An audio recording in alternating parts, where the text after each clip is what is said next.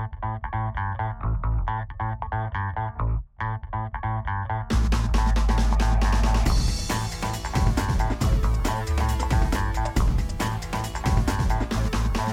and welcome back to the Mindful Sport Performance Podcast. I'm Dr. Keith Kaufman. I'm Dr. Tim Pinot. And we are very excited to be joined today by Rachel Adams. Rachel, thank you so much for joining us. Thank you. Thanks for having me, guys. Yeah, sure. Rachel Adams is a 2016 Olympic medalist and a 2014 world champion. She joined the U.S. women's national team in 2012 after graduating and playing 4 years of volleyball at the University of Texas in Austin, and was a member for 10 years. During the off-season of the U.S. women's national team, she played professional volleyball in different countries around the world between 2012 and 2022. She lived and played in Poland for 2 seasons, Italy for 3 seasons, Turkey for 3 seasons, and Brazil for 1 season. And now she just moved to Japan, right? So that's an exciting addition to your bio. She now uses all of this experience and the ups and downs along her journey to be a mindset and confidence mentor to female athletes and to help them own their confidence through the power of mindset and self-discovery. She's the founder of Journey Strength, where it's believed that a well-equipped mindset and a strong sense of self are some of the most important things an athlete can have to navigate the daily challenges they're asked to face. And it's her mission and passion to help female athletes develop and realize this. So obviously, an impressive bio, interesting person to speak with today in terms of being an athlete herself, as well as a mentor and doing some of the mental training work that obviously is a focus of our podcast. So we're really excited to have you, Rachel. And you were gracious enough to say you would begin just by leading us in a very short practice, just to get us in the headspace for today. Yes, and a little fun fact, I just realized that I'm leading it and you guys aren't leading it, but I'm gonna lean into the moment and lean into, leaning outside of my comfort zone and saying yes. So this is something that I would use before games or when I feel like my nervous system is dysregulated, I'm feeling a little anxious, or just need to take a pause throughout the day. So it's just a simple 4 seconds in to hold your breath. And at the top, you hold it for 5 seconds, and then you do a slow release for 6 seconds. And so wherever you are, I hope you're not driving, but just take a moment to pause and be present with us. So take a deep breath in for 4 seconds. 1, 2, 3, 4. Hold at the top. 1, 2, 3, 4, 5. And slow breath. 1, 2, 3, 4, 5, 6. And let's get one more in. So another big deep breath. 1, 2, 3, 4. Hold it at the top.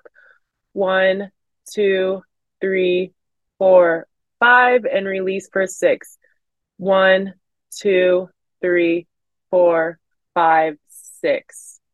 And let's open our eyes and just come back to this moment. I hope it just allowed you to feel your breath, have the biggest breaths of today. And sometimes we don't have a deep breath, and just it reminds me to take a big deep breath if I've been kind of breathing shallow throughout the day and moving fast. Yeah. We were thinking you were going to lead. You were thinking we were going to lead, and you leaned right into the moment. And that was great. Thank you for sharing that practice with us. Yeah, thank you. That's what it's all about. And it's just such a great point. I feel like I notice that in myself all the time, or I'm including that kind of language when I'm leading a breathing exercise or something like that, about that idea of deepest breath of the day. I feel oh, I'm taking half breaths all the time when I'm not paying attention. It's oh, wait a second, I can really that feels good. All right. Yeah. Yeah, I mean, I'm always struck too in an exercise like this, how simple it is and how short a time it takes, but how different you can feel afterward. So it's cool to hear you said this would be the kind of thing you might use before a game. And yeah, I mean, I can just see, or I don't know if you even have any examples you can share, not to put you on the spot, of where you were able to use something like this just to kind of center yourself. You've been in some pretty competitive moments, it seems like, and how something like this might benefit you.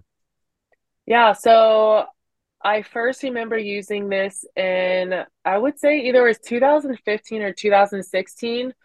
Obviously I'm a volleyball athlete and we have our hitting warm up, we warm up with partners, and then there's this moment of just kind of like waiting for things to happen before we introduce players. So everything happens, they're about to announce our names, or we like go down the line and say high fives to our teammates and to the coaches, and we enter the court. And then once you're on the court, you huddle up and you start playing volleyball. And so while we're in the line waiting, maybe the other team's getting announced, I would lean over, my feet would be grounded on the ground.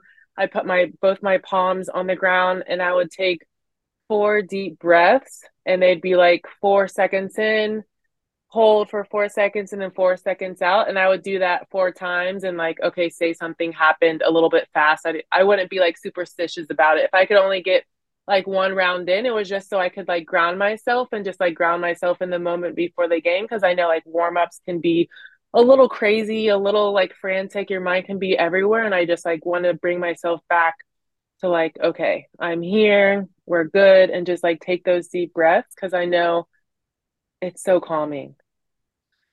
Yeah. Well, and I love the weaving in of acceptance even into the practice itself. Because I feel like that idea of a pre-performance routine, I mean, it really can help athletes, right? Help you get centered, help you calm your body if you're feeling overactivated. And of course, you can come to really rely on it in almost a superstitious way, and then suddenly Mm-hmm. creates more problems if something goes a little sideways, it goes a little different, or it's like, no, I've got this thing that I know helps calm me down. But really, what's so helpful about it is because it brings in a more open kind of like mindset of like, hey, I just have to be here now with whatever's here. Yeah. Even if it means it's a little bit different than I expected, which is so hard, especially I'm thinking on a big stage. I mean, like a national championship, the Olympics, like you really want to Mm-hmm. feel in control in those moments. And it's hard to grapple with our lack of control. Yeah, no, exactly. And I kind of learned that, obviously, not obviously, you guys don't know this, maybe you do, but you're leading up to Olympics? Our sports psych was Mike Gervais. He works, I think he works with the Seahawks still. I'm not sure. Maybe, but he worked with the Seahawks Yeah. previously. Maybe he Yeah. still does. Mhm. But that's where my world to mindset had opened up, and breathing and something as simple as the breath. I'm like, breathing? Like, we're gonna talk about breathing? Like, we breathe all the time. Like, why are we having a conversation about breathing and like breathe during the game? And that's where my mind was like, So Michael Gervais obviously is this big name in sports science, mm-hmm, particularly with the, from the mindfulness perspective. But what you just spoke to, just that initial resistance.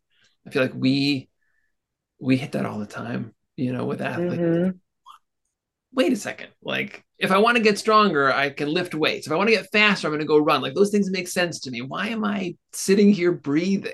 I wonder mm-hmm. if you could say a little bit more about your initial resistance about that. Like, what is this, and how, whether it was something that Michael Gervais was able to kind of like explain, or when just your own kind of experience and giving it a try, but what helped you shift out of that resistance? Yeah, I mean, there was definitely points where he was sharing information, and it took me a while to apply it to what I was doing. He would talk about visualization for a long time, and I didn't really do it until I saw like a more veteran teammate of mine who was my roommate doing it. I'm like, huh, you know what? I'm gonna try that out too. And like I visualized the game and my blocking, and like, and then in the game it was like going that way. I was like, ooh, this is weird. Like I'm gonna keep doing this. And then like before every game I would like put in white noise and like visualize. And after that I was like, okay, I get it.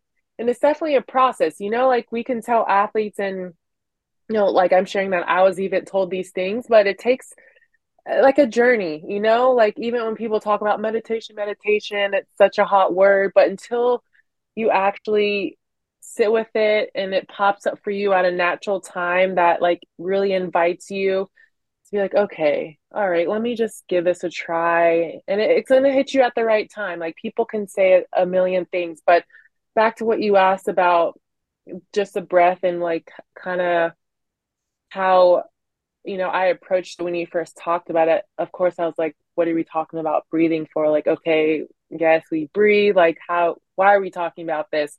But he explained it in a way that it allows us to regulate ourselves. When we start to get anxious, our breathing gets more shallow, and it cuts off oxygen to our brain. And so that really hit me. I was like, yeah, that's true. Like, when I start to get anxious, I probably am not breathing deeper. And so I don't know like what moment I started to like kind of apply it, but he also like had us add it into our serving routine. Like, before we serve, take a deep breath. And like, you'll see athletes, even when I watch volleyball now on the USA women's national team, their serving routine has a big deep breath in it. And it's so calming because it's like just you on the line. It's not like your teammate made you mess up or you messed up, but it's like just a very you skill. And so it allows you just to be grounded, take a deep breath, and then like approach it. And so the breath is just so grounding in so many ways. And once you have that like awareness, or that awareness that you're starting to get anxious, and then you add in the awareness of like how the breath can help you, I think it's so powerful for an athlete to be able to lean on that and to be able to make a mistake, take a deep breath, and like come back to the present moment. It's just being able to bring yourself back to the now. Yeah. I think one of the interesting battles, which is related to what you're talking about, like you mentioned meditation in there, and the breath, and I think these are ideas that have become so popularized and seen so much as just like a tool, but almost one. I don't know if this is the best way to describe it. Tim, maybe you can help me flesh this out, but it's almost like it's used in a lightweight kind of way. Like, oh yeah, take a breath, right? Like almost like we just say it in this flippant way. And yet really what we're talking about is it affects everything, right? I mean, if you actually peel it back and you look at what's happening in your body and your mind, I mean, it almost raises like, why wouldn't you do it? It's such a logical part Mm-hmm. of a pre-performance routine, and it is so unbelievably powerful. Like I just read a book recently.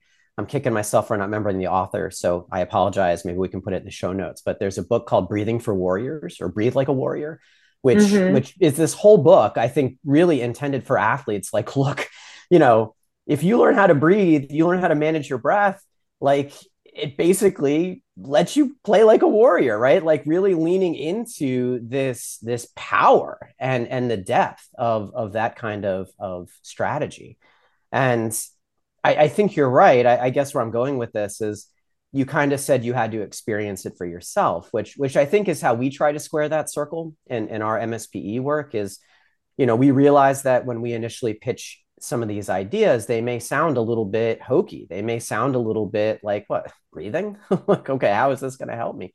But what we try to do is just invite people to experience, because once you experience it, like you did with visualization or like you did with breathing, it seems like people can start to connect with like, oh, like this is a real thing. This is just as important as my stretches. This is just as important Mm-hmm. as, being on top of my technical routine and knowing how to execute my serve, like you were saying. Um, so I guess, I don't know if you could speak to that at all. Like how, I don't know, again, if it was something Michael Gervais did, or if it was part of just how you experienced it, like how this deeper thing of what this really is connected with you. Gosh, I wish I could pinpoint the moment, but it really was just, I don't know, maybe on the court. He just like talks about it and kind of talks about it. And like you said, like you hear meditation, you hear it in books, you hear it in magazines, but until you actually sit down and give it a try and are open to it, do you see the power of it? And, you know, something popped up in my mind when you're speaking about, now we're incorporating breathing and mental aspects to the game. And it's so crazy that it's kind of like the last thing to be incorporated. Back in the days, it was like, okay, we're athletes, we train our skills. And they're like, hey guys, if you lift weights, your muscles will get bigger. And then you have strength coaches, people start to train their body. Then someone came in, they're like, hey, athletes, if you eat well, you're going to get even stronger and fuel your body well. And now the last thing that's kind of coming in is the mental and the mindset. And athletes are slowly adding it to the game, you see LeBron during timeouts taking deep breaths. And I saved so many images on my computer for athletes to see, just like these little GIF or GIFs of this athlete taking big breaths during competition. And I do really wish I could pinpoint that moment where why I decided to breathe deep or when I did, but I know one concept that he talked about was self-talk, and another thing I was like, why we don't talk to ourselves, Mike? Like, what are you talking about? Crazy people talk to themselves. You know, I was probably like the most resistant. Like, what are we doing today? Talking about talking to ourselves. Like, I don't know what you're talking about. But I do remember that moment of applying it because he specifically asked us today at practice, just be aware of what goes on your mind after you make a mistake. Um, and I was like, okay, cool. I don't know what you're talking about, but I'll try it. I'll be aware. I missed a serve. God, you suck. Like, why do you keep missing your serve? You know, uh, you always miss your serve. Like, da da da da. And I was like, oh, I guess that's self-talk. Like once you kind of like are brought and asked to sit in that awareness and asked to apply it, that's when it really hit for me. Yeah. Well, just like, sorry, just to finish, because I think what you articulated is kind of exactly what I was getting at, that yes, you are seeing now more incorporation of, oh, okay, we should do this mental training stuff too. We should think about the mind too. But I think one of the real battles that comes up as we do this is like, how does it become more than just a token gesture? How does it become more than just, okay, we're checking this box, we're bringing in someone like Michael Gervais to talk to our athletes, okay, we're attending to the mind. And then somewhere along the way, it really stuck to the point that you incorporate this now into your pregame routine, or even more pointedly, that you have a business that you now have formed and developed, Journey Strength, where you work with young female well, I don't know if they're all young, but female athletes to I shouldn't make any presumptions, to take them on this mental journey, and to help them with their passion and developing their skills. And so this must have really stuck with you. This must have really made an impression. And that's what fascinates me, and getting to talk to athletes. How did this go from just a thing, okay, Michael Gervais is here talking to us, to like, oh wow, this is so important that I actually want to make this part of my career, right? Yeah, so that moment is a big part of my story. So obviously not obviously, why do you keep saying obviously? You guys don't know a thing unless you maybe read like a story. Like obviously, Well, it's good that it's obvious to you, right? It's like, well, Yeah. of course this is what happened. So this is what happened. Let me tell you. So I found volleyball in high school as an accident. This story is kind of out there floating on the internet. But I was spending the night at my best friend's house. She asked me in the morning when we woke up, do you want to come with me to the incoming freshman volleyball camp, or would you like to sleep in? I called my mom. I was like, Mom, this is what's happening. She says, just make a decision, let me know, and I'll come pick you up. Like, this was before Uber, so, parents for the ride. And I was like, you know what? I'll go. I'll bring my summer reading book. I went, brought my summer reading book, asked the coaches if I could sit on the sideline. And they said, sure. I got comfy. 5 minutes later, they asked me if I wanted to, hop in. I said, sure. I was absolutely tragic. All the other girls there had been playing club for years. They had their cool knee pads, water bottles, everything.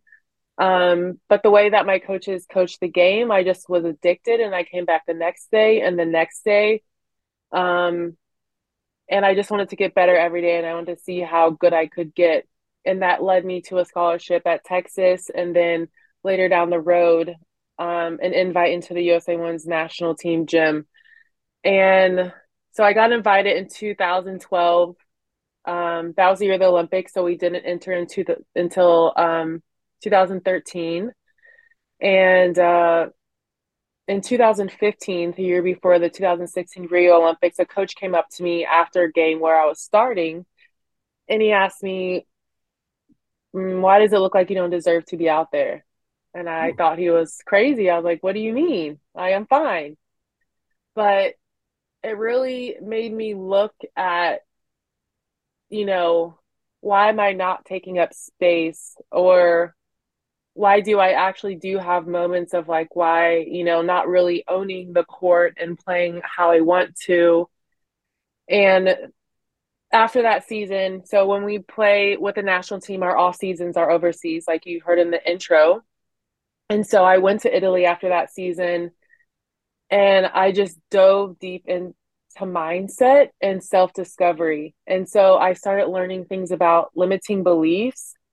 And I realized I was holding on to the belief that I didn't think I was enough or my skills weren't enough since I started volleyball so late in my career. And so from the day that I stepped on that court, when the coaches asked me, I felt like I was behind. I had to catch up, and I brought that belief with me into the Texas gym. I felt like everyone was, still ahead of me. Into the national team gym, I thought everyone was still ahead of me. And so that was just one of the things that I had to be aware of, acknowledge, and release. And that was also during a time where, um, Mike Gervais' words were coming up and starting to make sense. And I was connecting the dots and, you know, trying to implement things like how can I stay steady on the court and not have such big ups and downs because, my perfectionism is, um, throwing me off after I make a mistake. How can I be a steady player? How can I just show up the way I want to? So I just started diving deeper and deeper. And so it led me down a wild, crazy journey. And through that, I really don't think I'd be able to show up as I was in the 2016 Olympics for myself and my team if I didn't go down that path and be able to, you know, compete at the level in the way I wanted to and in a consistent way for my team at the Olympics. Yeah. And so through that, I realized the power of just mindset. And even though I'm not actively playing a sport right now, I use everything that I learned, like the self discovery, the mindset, into my everyday life, like choosing courage over fear and like knowing when fear arises and, because fear is going to arise before games and seeing it as like, I'm excited and I care instead of like, I'm not capable or I'm not made for this and being able to like move through it with, my mind and being able to be like, okay, just because fear is showing up doesn't mean I should turn around and I'm going to move through this obstacle right now, or I'm going to go in the direction of my goals. So it put me on a long journey. Long story short. That's just it's amazing to kind of hear you talk about the evolution of that experience because I feel like I recognize so much of it in terms of in parts of my own experience and certainly a lot of the athletes that we work with. And you actually, I mean, you touched on one inflection point that I kind of want to go back to where you kind of realized that the mindset of like, I'm behind wasn't working for you. Cause I'd be willing to bet that some of our listeners, some of the athletes out there, and maybe even yourself too, like for a while thought that that was a helpful mindset of like this drives me. I feel like I'm behind. So I'm going to push even harder. I'm going to do the extra work. I'm going to go on the extra run. And I've certainly experienced a lot of athletes holding on to that kind of just like that self-criticism, that like fear-based motivation, because they really feel like this is what pushes me. And it sounds like perhaps to some extent it really did. I mean, you became very, very successful. It hit the most elite level, like even before you realized some of these mindset things. So I'm curious if you could expand upon like how you came to that shift of like, oh, actually, this system that I thought was working for me is actually holding me back, and this other way might open doors. Because we try to explain that to athletes so often, but it's a hard thing to accept when you're like, no, I motivated myself this way for so long. Mm-hmm. Yeah, no, 100%. And you see in so many high level athletes, like the reason they are where they are is because they're like, I'm not going to be complacent. That's not good enough. I'm going to keep better. I'm going to keep improving. And it has done a lot of good for them in their career. And it did a lot of good for me in my career. It pushed me to get a scholarship. I never was like, oh, cool, I'm so good in high school. Let me just like chill. I was like, no, I got to get better. I got to do this. I have to have this skill. Like I have to improve, improve, improve. And that is what actually made me come back to volleyball every day, because I was like, you're never good enough. Like there's always something to get better at, and like it's so exciting. Um, but what I learned is that like, and I even have in my like phone notepad from like 2015 is like that, and perfectionism is like a double-edged sword. Like it pushed me to Yes. get that far, but it also kills me. Like it never lets me celebrate a win. It never lets me, see the progress that I've made. It's never let me just be good enough. And I realized, like, I don't, during that time, I realized and I said to myself, I was like, okay, I want to read a new story, because I see limiting beliefs as like a story that we read Mm. like over and over and over every day. Like I pick up the same book. I'm not good enough. I'm not good enough. And you like reiterate this. And so the book that I wanted to pick up was like, I am enough as I am now. Yes, I can get better, but I'm enough now. And that allowed me to own the court. Like I'm able to own the court and stand strong. Like I am enough. Like, yes, I can get better. Yes, there's more potential, but I'm okay as I am. And I have everything I need to just like own this space and stand tall. Because I feel like I wasn't allowing myself to be like, you're not good enough to stand tall. You're not good enough yet. Like you're just potential still. But going back to like the double-edged sword, I realized it was just hurting me more than it was allowing me um to continue improving at that point. I would have like just breakdowns. Sometimes when I was learning a new skill, it would end in tears. And that's like at age 22, I would get so frustrated that I wasn't learning something on day one of getting introduced to it. Um, and yeah, it would just lead me to a roller coaster. Because after a game, I would maybe make 22 kills, and I would focus on the 3 errors I would make. And I see it in so many athletes that I work with today, is that they're so hard on themselves and they only focus on these errors. And um, they haven't really they're not really in their corner. Sometimes I call it like the biggest bully, when things go wrong, that negative self talk is just like, yeah, you suck. Like you need to get better, and just focusing on the bad things. And uh, yeah, so it's all about, for me, the changes of like celebrating those mini victories, acknowledging my process, acknowledging after practice what went well, instead of thinking like what went bad, like what can I improve the next day. uh and that's how I was like able to just like shift my focus on just like, oh, you're not good enough, or just that end of the other edge of that sword. Yeah. Oh, yeah. It was really wonderful hearing you just speak to that. I mean, because I really do think that like the athletes who are really committed to that like fear-based motivational system, they're blind to the cost of it, you know. But it's like those moments like you described of being aware of your self-talk after the serve when you're like, I suck and I'm always screwing up the serve. Like, wow, I would never say that to one of my teammates. I would never react like that to someone I cared about. You know, like why would I talk to myself like that? I mean, that's part of the cost. It's also Mm-hmm. untrue, And right, right? and it's also untrue. Yeah. And I mean, think like if you're in your teammate's ear saying all these things, do you think they'd have confidence by the end of practice?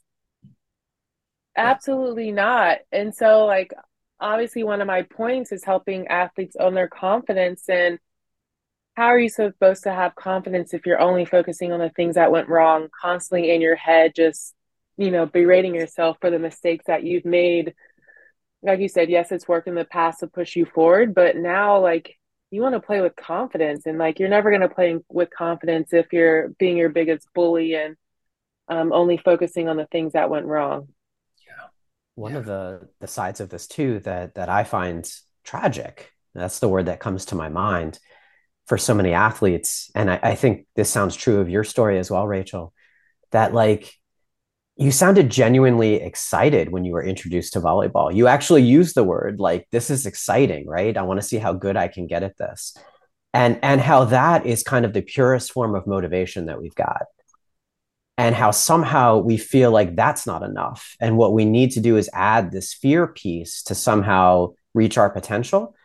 and how not only does it do all these things that you're talking about, it makes us feel pretty lousy about ourselves. It sells us on these narratives that are false and toxic. It's also completely unnecessary because actually what pushes us to achieve is that interest, is that drive, is that passion for the sport itself. Like, this is fun. I want to learn this. I want to see how good I can get. This is exciting, right? Hearing you talk that way, it's like, yeah, you don't need the fear. The fear doesn't add anything, right? And obviously not every athlete feels that way about his or her sport. I get that. And it can be more complicated. But I think there are so many cases, especially when people come to it like you did, right? You came to it in a totally organic way. It's not like someone forced you to play volleyball and you had to figure out your own motivation. Like, you were there because you were curious and you were open and it blossomed. I don't know. I don't know if that resonates with you or you see that in some of your athlete peers, but I see that in so many clients I work with. It's like, wait a sec, you love this game, but you've developed this motivational system that makes you scared of it. It makes you terrified of it. It makes you feel terrible about yourself. Like, something's like, why? You know? Yeah, no, absolutely. And I went in with that mindset, like, ooh, like I just want to be a sponge. My dad always said, like, be a sponge, just try to soak in everything and just learn everything. And I was so excited to learn and how to hit different shots in the court and how to do this better. And that's what brought me back every single day. And then obviously, you know, when once you mentioned that word potential, like people are like, oh my God, like you could be so good. And then my fear was like, well, what if I don't reach that potential? Like what if I don't get there? Like I have to reach it. I have to be good. So it wasn't like, oh, I'm having fun learning and growing, but it's like I have to be great. So clearly, at some point, you realize like this wasn't just a phenomenon happening within you, right? Like this is like, wow, a lot of athletes probably grapple with this and treat themselves this way and suffer the costs of this kind of fear-based motivational system. So I want to start this business. I want to start Journey Strength to really help mentor athletes, not just athletes, but female athletes in particular. And I think probably to us, to three of us here, to probably many of our listeners, the answer to this question is obvious, but I think it's helpful to ask it anyway and to hear the answer again and again. But why did it feel important to you to focus on female athletes? I think that female athletes carry a heavy load, um, just mentally. And I think they hold on to things much longer than male athletes. And maybe that's not scientific based, or maybe that's not correct. And I know male athletes have a heavy load, but I wanted to create a space where they could feel seen, heard, understood, not judged, and also just learn the tools where they can navigate situations, not just on the court, but off of the court. And I wanted them to be able to walk confidently in the direction of their dreams, no matter if it's sports or if it's not, because, self doubt is big and people can see that and feel that and turn around. But I want to let them know that even the highest level of athletes feel self doubt, but they choose to continue anyways, and they choose and learn how to navigate around it. And I wanted to help female athletes to be able to feel these things, see these things, and know that they have the strength inside of them to navigate everything that comes their way, because a lot of things are going to come their way. And I want them to know, because I felt like the power that I found within, I want them to have that same power. And I don't want them to be the only ones standing in their way, because we can easily be the ones standing in our ways. And so that's why I dove deeper and started this journey of like confident and capable and Journey Strength in this mentorship program. Yeah, can you talk a little bit about the program itself? I'm really curious to learn about, what it looks like and what it is that you offer. I've got to imagine that for athletes out there who participate in it, it's got to be so powerful that someone of your stature put this into place, right? You're Mm-hmm. someone who obviously has walked the walk, has been there. That's got to carry a lot of weight, I would imagine. Yeah, so I try to think of everything from the bottom up, from like the experience to when they hit the website to where they kind of you know, fill out the application. I want it to feel like warm and welcoming. So if you see my website, it's like oranges and just like inviting photos of myself with a smile. And I want it to feel kind of like a safe space and, you know, a place where you can connect, feel seen and understood. And it's called Confident and Capable, and it's a 3 month mentorship program. And we meet bi-weekly. The first meeting is 90 minutes, and that's the session that we set goals. I think it's so important to know where you want to go.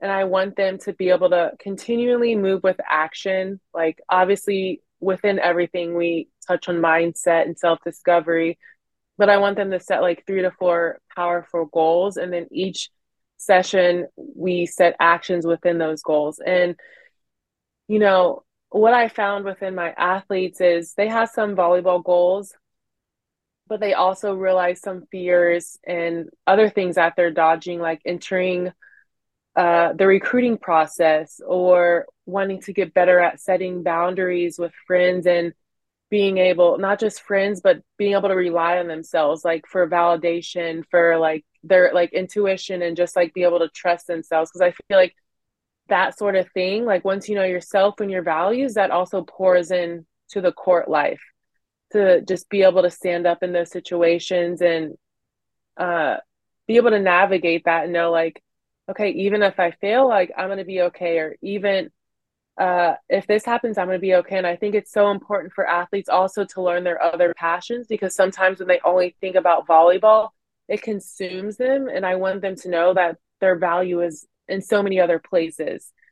And so for athletes to kind of realize that is so important. So not only do we, you know, have mindset within everything, it's a lot of self discovery. So journal prompts that they have them do, and it's tailored practices to them. So, for example, a new athlete that I'm working with, she's never journaled and she's never, you know, had anything done with meditation.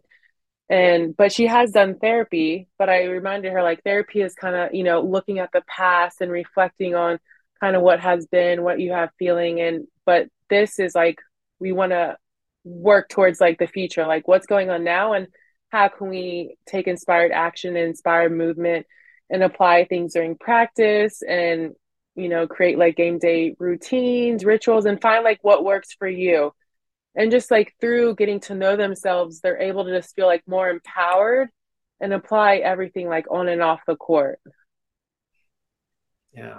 I just, the holistic perspective just comes through so like so clearly, which is, I mean, really speaking our language too. I mean, we really emphasize this in MSPE. We certainly kind of frame our whole program as like not just about sports. Like that might be why we're here talking, but this is about how you live your life, your way of being in the world, which of course includes how you are as an athlete, but that is only one part of you.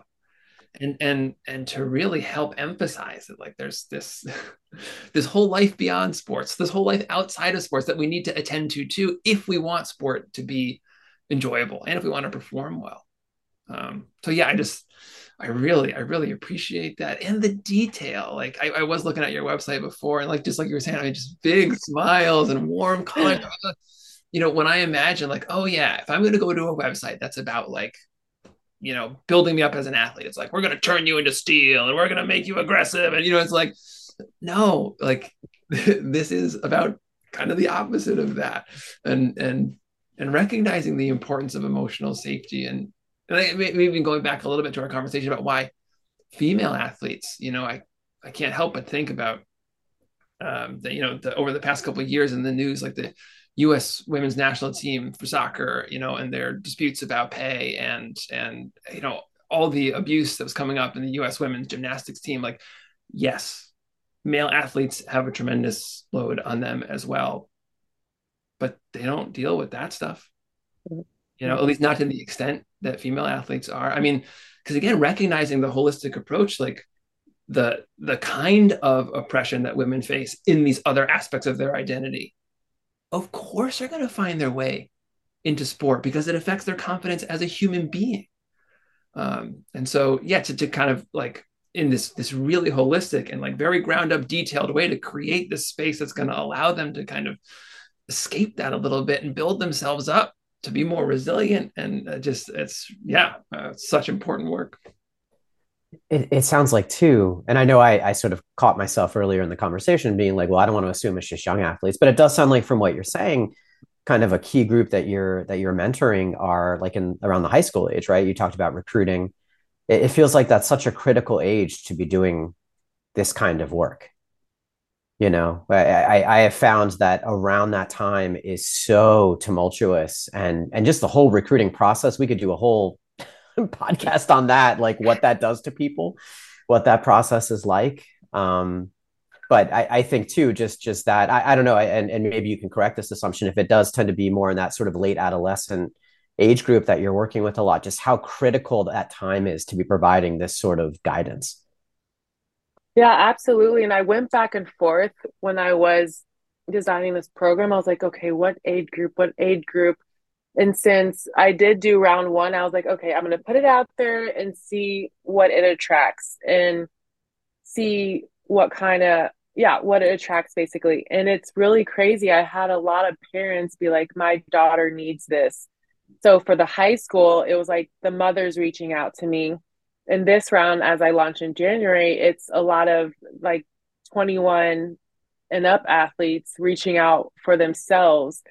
So it is like a variety of like high school, college, and a little bit of pro. But yeah, it's really crazy. But I think the high school years are so pivotal, and I really wish I had this when I was in high school because I was talking to other athletes and like I wish I had this because like we can't talk to our coaches before a game and be like, coach, my confidence is a little down and I'm feeling a little fear. Like you don't want to tell your coach this, and then your parents can, give you a pep talk as much as they can, they're in their athlete parent lingo, and you're like, okay, mom, yeah, play hard, you know? Uh, and You so you can't just, listeners can't see the awesome eye roll that you just did yeah, as a teenager. eye roll, Teenage thanks, Rachel. mom. I Thanks, mom, eye remember in high roll. school, like getting off the water, my mom being like, "That was such a good race." I'm like, "You don't know what you're talking about, mom." You know. Yeah, driving home from volleyball tournaments, like, mom, don't say anything. I don't want to hear it. Like, I don't want your feedback. Just like, you know what you're talking about. And you just want a space where you can just be like, am I normal? Like, does anyone else see this? Like, this is what I'm feeling. Just have a space to share and not be judged. And I always say, like, hey, this is a judgment-free zone. Like, I'm not here to judge. I'm here to listen, help, and guide. And I want you to feel comfortable and seen. So this is a safe space. Well, it sounds terrific. Um, but we do unfortunately have to bring this in a little bit. But I imagine some folks who are listening would love to get some more information about Journey Strength and about you as well. So do you mind mentioning the URL of your website or any other resources that you have that people can go and find? Yeah, so you can find me on Instagram with an @Journey Strength, just spelled out 2 words, but together, Journey and Strength. And then my website is journeystrength.com. And then you can also find me on my personal Instagram @Rachel Adams, and it's RACHAEL, but I'm sure it will be in the show notes. And you can come say hi. Let me know that you listened to this. Let me know it resonated with you. And my DMs are always open. Oh, thank you. Yeah. And for folks who want to connect with us, with Tim and I, with the MSP Institute, we also have a website, www.mindfulsportperformance.org. We also have a Facebook page that goes with our institute. For our podcast, we have an Instagram, and the handle there is @mindful_sport_podcast. We also have a YouTube channel where we like to post our exercises that start each episode. So with Rachel's blessing, we'll include her breathing exercise from this morning. She did a great job with. We put her on the spot. She rose to the occasion. And that YouTube channel is a wonderful free library if you are interested in getting lots of different examples of exercises that you can use. I am on Twitter, at least for now. My handle is @mindfulsportdoc, Dr. Keith Kaufman. And so you're welcome to connect with me on there. Also, Our book is still out there, Mindful Sport Performance Enhancement, Mental Training for Athletes and Coaches. And we are always very appreciative and welcome reviews, ratings for our book, as well as for our podcast, if you like what you read and what you hear. And just a quick thank you as well to our support, to our colleague, Dr. Carol Glass, for everything she does for us and for the podcast, and our wonderful producer, Taylor Brown, for everything that he does. So thank you to everyone who listened. Thank you so much, Rachel, for joining us and talking about your wonderful work and your wonderful career. It's been a real pleasure to get to know you a little bit today.